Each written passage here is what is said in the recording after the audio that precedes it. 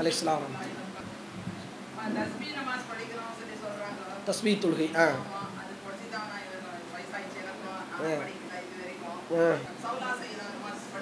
என்னமா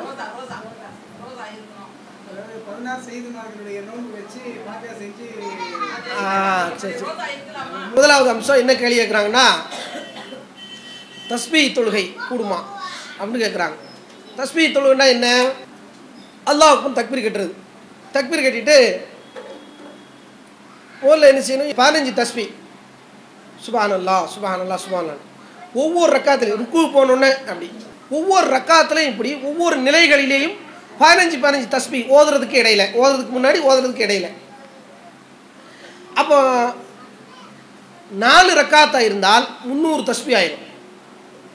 அல்லது சில ஆட்கள் 2 ரக்காயத்துல 300 தஸ்பீஹ் 150 ஓதுவாங்க. இப்போ என்னன்னா, இப்படி தொழுவது கூடுமா? தொழுகைக்குள்ளே தனி தஸ்பீஹ் ஓதிக்கிட்டே தொழுகலாமா அப்படின்னா, இது சம்பந்தமாக சில செய்திகள் இருக்குது. நாம் தனி புத்தகமாகவே போட்டிருக்கோம். தஸ்பீஹ் தொழுகை உண்டா இல்லையான்னு அந்த அறிவிப்பாளர் தொடரில் எம்ஏ சுலைமான் அவர்கள் இந்த புத்தகத்தை போட்டிருக்காங்க, நீங்கள் பார்த்துக்கலாம். அதில் வரக்கூடிய எல்லா அறிவிப்புகளையும் எடுத்து பார்க்குறோம். ஹதீஸுங்கிறது 2 வகை, 2 அடிப்படையில் இருக்கும். ஒன்று ரசூலா சொல்லக்கூடிய செய்தி, இன்னமல் அமாலு பின்னியாத் வலி குல்லி இம்ரிஇன் மானவா ஃபமன் கானத் ஹிஜ்ரத்து இலல்லாஹி வ ரசூலி ஃபஹிஜ்ரத்து இலல்லாஹி வ ரசூலி, அது ஹதீஸ். அப்போ இது செய்தி கண்டென்ட். இந்த செய்தி ரசூலா நம்மள்கிட்டே வந்து சொன்னாங்க, ரசூலா நம்மள்கிட்டே பேசுனாங்க. ரசூலா இறந்த 1400 வருஷத்துக்கு முன்னாடி ஆச்சு. யார்கிட்ட பேசுனாங்க? சஹாபாக்கள்கிட்ட. அப்போ ரசூலாட்ட கேட்டது யார்? சஹாபாக்கள். அப்போ ரசூலா சஹாபாக்கள்கிட்ட சொன்னாங்க. சஹாபாக்கள்கிட்ட கேட்டவங்க தாபீன்கள், தாபீன்கிட்ட கேட்டவங்க தபா தாபீன்கள். கேட்குறவர் மாணவராகவும் சொல்கிறவர் ஆசிரியராகவும் இருப்பார். ரசூலா தான் அந்த உலகத்துக்கே ஆசிரியர். இஸ்லாத்துக்கு ரசூலாவுக்கு ஆசிரியர் ஜிப்ரீல், அல்லாஹ் மூலமாக. அல்லாஹ் தான் ஆசிரியர், சரியா? அல்லாஹ் மூலம் ஜிப்ரீல் சொல்லி கொடுத்தாங்க. ரசூல்லா சஹாபாக்கள் ஆசிரியர், தாபிக்கு சஹாபி ஆசிரியர், தபோ தாபிக்கு தாபி ஆசிரியர், அவருக்குடைய மாணவர். அப்புறம் புகாரி, சஹீஹ் முஸ்லிம், அஹமது இமாம், நசாயி இமாம், அபுதாவுத் இமாம், திருமதி இமாம், முஸ்லிம் இமாம் புத்தகங்களா தொகுத்தாங்களே அவங்க காலம் வரைக்கும். இந்த இடையில வரக்கூடிய ரசூலாக்கு அப்புறம் சஹாபி விட்டுருங்க. சஹாபாக்கள் அனைவரும் நல்லவர்கள், குல்லுகுமாது. அவர் யாரும் சந்தேகப்படக்கூடாது. அவங்க ரசூலா மேலே பொய் சொல்ல மாட்டாங்க. பொய் சொன்னால் அவர் யாராக இருக்க முடியாது? சஹாபியாக இருக்கவே முடியாது. பொய் சொன்னால் ரசூலா மேலே முஸ்லீமாக இருக்க முடியாது, சஹாபியை. அப்போ அதை புரிஞ்சுக்கணும். சஹாபாக்கள் அனைவரும் நல்லவர்கள். அதுக்கப்புறம் இருக்க தாபி, தபா தாபி, மாணவர் பதிவு செஞ்ச கிதாப் ஆசிரியர் வரைக்கும் நல்லவங்களா கெட்டவங்களான்னு ஆராய்ச்சி பண்ணணும். அதுதான் அறிவிப்பாளர் தொடர், சனத் இஸ்னாதுபாங்க. அப்போ ஹதீஸ்னா 2. ரசூலா சொன்னது, அந்த சொன்ன ரூட்டு, ரசூலா சொல்வதற்கு நம்மள்கிட்ட வந்து சேர்றதுக்கு ஒரு ரூட்டு, சில்சிலா வேணும்ல, ஒரு சங்கிலி தொடர். இந்த 2. இந்த தஸ்பீஹ் தொழுகைன்னு வரக்கூடிய எல்லாமே செய்தி. தஸ்பீஹ் தொழுங்க, இப்படி சொன்னாங்க, அப்படி சொன்னாங்க, இப்படி தொழுதாங்கன்னு அதெல்லாம் ரைட் தான். அதை ரசூலா தான் சொன்னாங்கன்னு கண்டுபிடிக்காத எதை வச்சு கண்டுபிடிக்கணும்?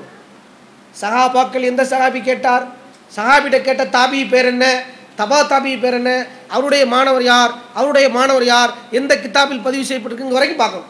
இவங்களை அம்பிட்டு பேர் நல்லவங்களா கெட்டவங்களான்னு பார்க்கணும். அந்த ரூட்டில் வரக்கூடிய எல்லா அறிவிப்புகளும் ஆதாரமற்ற செய்தி.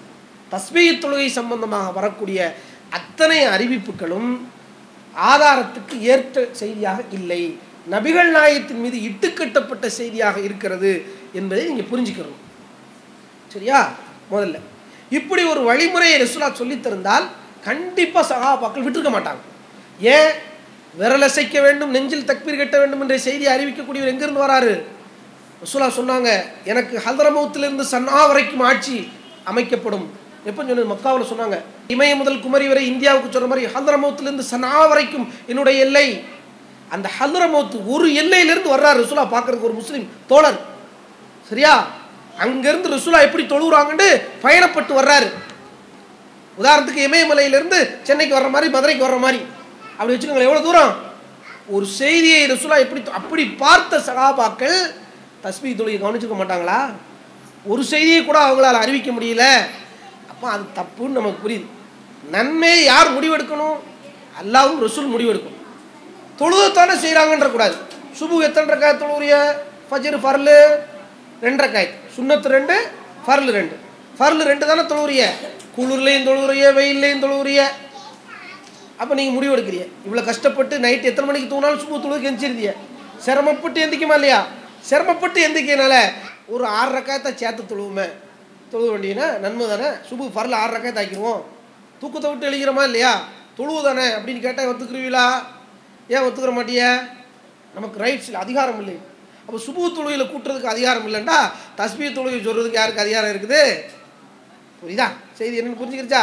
சும்மா தொழுகை, கடையை அடைச்சி போட்டு வர்றிய, எல்லாத்தையும் விட்டுட்டு ஹராம் கடையை அடைச்சிடணும், தொழிலை விட்டுட்டு வியாபாரத்தை விட்டு கோடிக்கணக்கான பிஸ்னஸ் விட்டுட்டு அல்லாஹ்க்கு வேண்டி தியாகம் பண்ணி வர்றிய, ஒரு 4 ரக்காயத்தை ஆக்கிடுவோமா?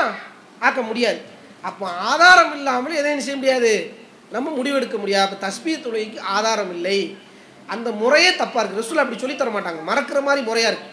தொழுகையில் எண்ணிக்கிட்டு 1 2 3 4 இருந்தால் பெருநாள் தொழுகையிலே 12 தக்பீர் மறக்கு, 5 7 5 12 எண்ணிக்கிட்டே தொழ வேண்டியா இருக்குது. வேறல ஒன்று அல்லாஹ் அக்பர் அல்லாஹ்.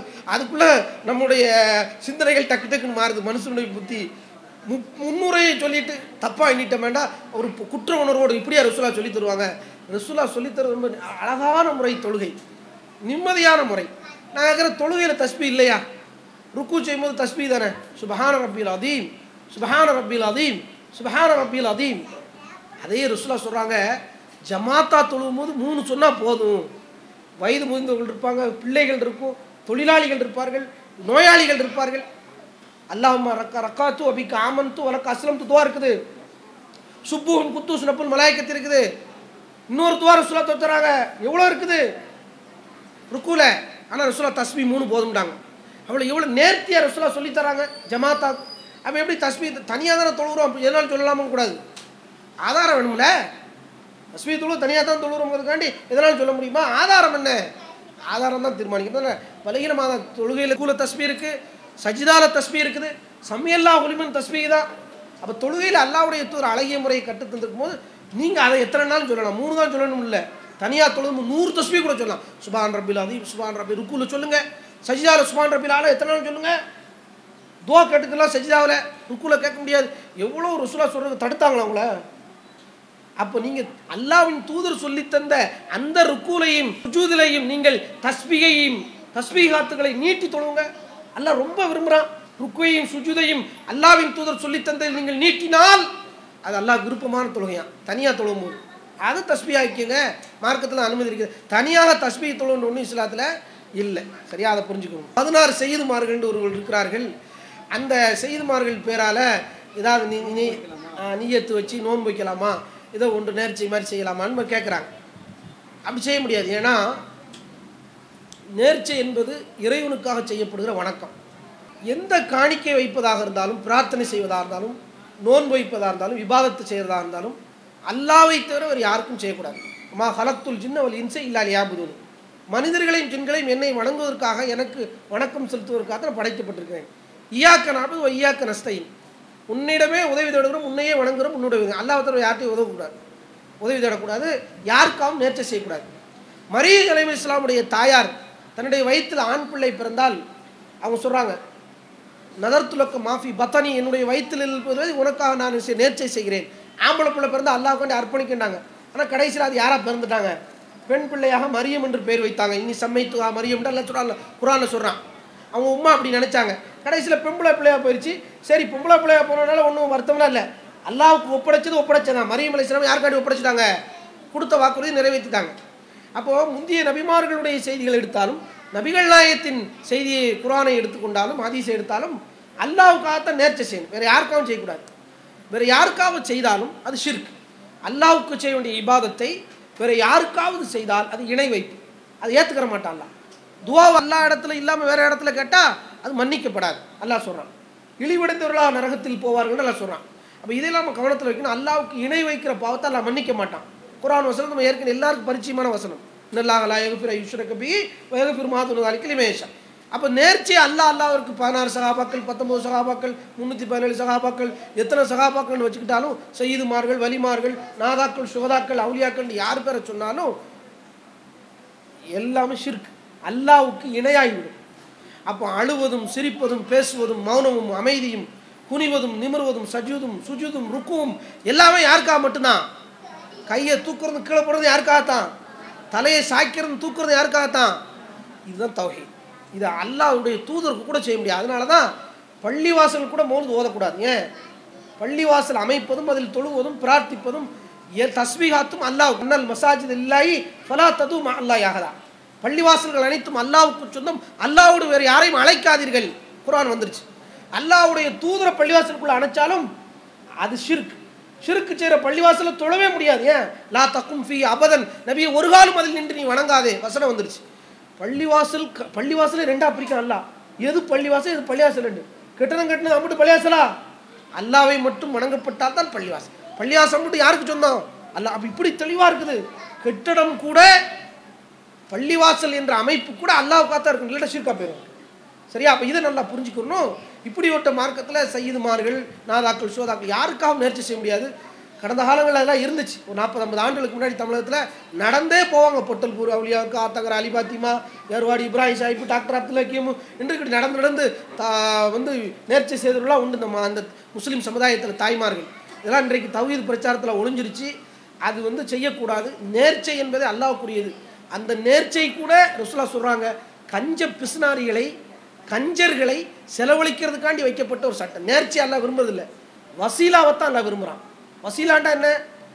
நோன்பை வச்சுட்டு அல்லாஹ் இந்த நோன்புக்காக உன்னிடத்த கூலியை தான்.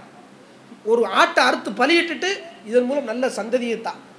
ஒரு மாட்டை குர்பானி கொடுத்துட்டு அல்லாஹ் இதன் மூலம் என் வயிற்று வலியை நீக்கு. ஒரு 10 ரக்காத்தை தொழுதுட்டு இதன் மூலம் என் தலைவலியை நீக்கு. ஒரு 500 ரக்காத்தை தொழுதுட்டு அல்லாஹ் இதன் மூலம் எனக்கு நல்ல வேலையை தான். அமலை செஞ்சுட்டு அல்லாட்ட கேட்டால் அது வசீலா. உலகத்திலே நன்மை கிடைக்கலாம், மறுமையில் உலகத்தில் கிடைக்கலாம், மறுமையில் கண்டிப்பாக கிடைச்சிடும். ஆனால் அல்லாட்ட டிமாண்ட் வைக்கிறது. வயிற்றுவலி போனால் 2 ஆட்டுக்குட்டி அப்படின்னா இது மனுஷன்ட்ட பேசுகிற மாதிரி, கையில் காசு வாயில் தோசை, நீ செஞ்சால் நான் செய்வேன், இல்லாடா அறுக்க மாட்டேன்னு வரும். இந்த மாதிரி ஆள் யாராக இருப்பாங்கண்டா, 4 லட்ச ரூபா ஆப்ரேஷன் பண்ணணும், வயிற்றில் நரம்பு சுற்றிருச்சு. 4 லட்ச ரூபா கொடுக்கறதோட 40,000 முடிச்சிடலாம். 2 ஆட்டுக்குட்டினா 3,60,000 லாபம். கஞ்ச பிசுனாரி பார்ப்பான், 2 ஆட்டுக்குட்டி உனக்காண்டி கொடுக்குற முழு குருவானி, வயிற்றுல நரம்பை எடுத்து விட்டுறியால அப்படின்னு துவாச்சு. இந்த மாதிரி கஞ்சர்களை, செலவழிக்க தெரியாத காக்கா இச்சிக்கையில் காக்கா வரட்டாதம்மா இல்லை, இந்த மாதிரி கேட்டகரியில் உள்ளவங்களை செலவழிடா அப்படிங்கிறதுக்கு தான் அந்த நேர்ச்சையா ரசூலுல்லாஹ் சொல்கிறாங்க. அது விரும்பத்துக்கு அமல் கிடையாது. அப்படியே செய்தாலும் யாருக்கு மட்டும் தான் செய்யணும்? அல்லாஹ்வுக்காக மட்டும்தான் செய்யணும் ரசூலுல்லாஹ் சொல்கிறாங்க. அப்போ இது நல்லா புரிஞ்சுக்கணும். வசீலாவை நிறைய தேடுங்க, ஆனால் நேர்ச்சை செஞ்சாலும் அல்லாஹ்வுக்காண்டி தான் செய்யணும். அதை விட சிறந்த அமல் வசீலா. அதை நோக்கி நம்முடைய அறிவையும் அமலையும் கூட்டணும். கீழ் மட்டத்தில் எடுக்கக்கூடாது, மேல் மட்டத்துக்கு போகணும். அதான் சிறந்தது. சரியா? அதனால் செய்துமார்கள் பேரில் நம்ம நோம்போ நேர்ச்சி எதுவுமே செய்ய முடியாது என்பதை, அது ஷிர்க்கு மன்னிக்கப்படாத குற்றம்ங்கிறது புரிஞ்சு விலகிடணும் இன்ஷா அல்லாஹ். இஸ்லாம் மற்றும் சமுதாய செய்திகளை அறிந்து கொள்ள தமிழ்நாடு தௌஹீத் ஜமாஅத் யூடியூப் பக்கத்தை உடனடியாக சப்ஸ்கிரைப் செய்து கொள்ளுங்கள். மேலும் பெல் பட்டனையும் கிளிக் செய்து கொள்ளுங்கள்.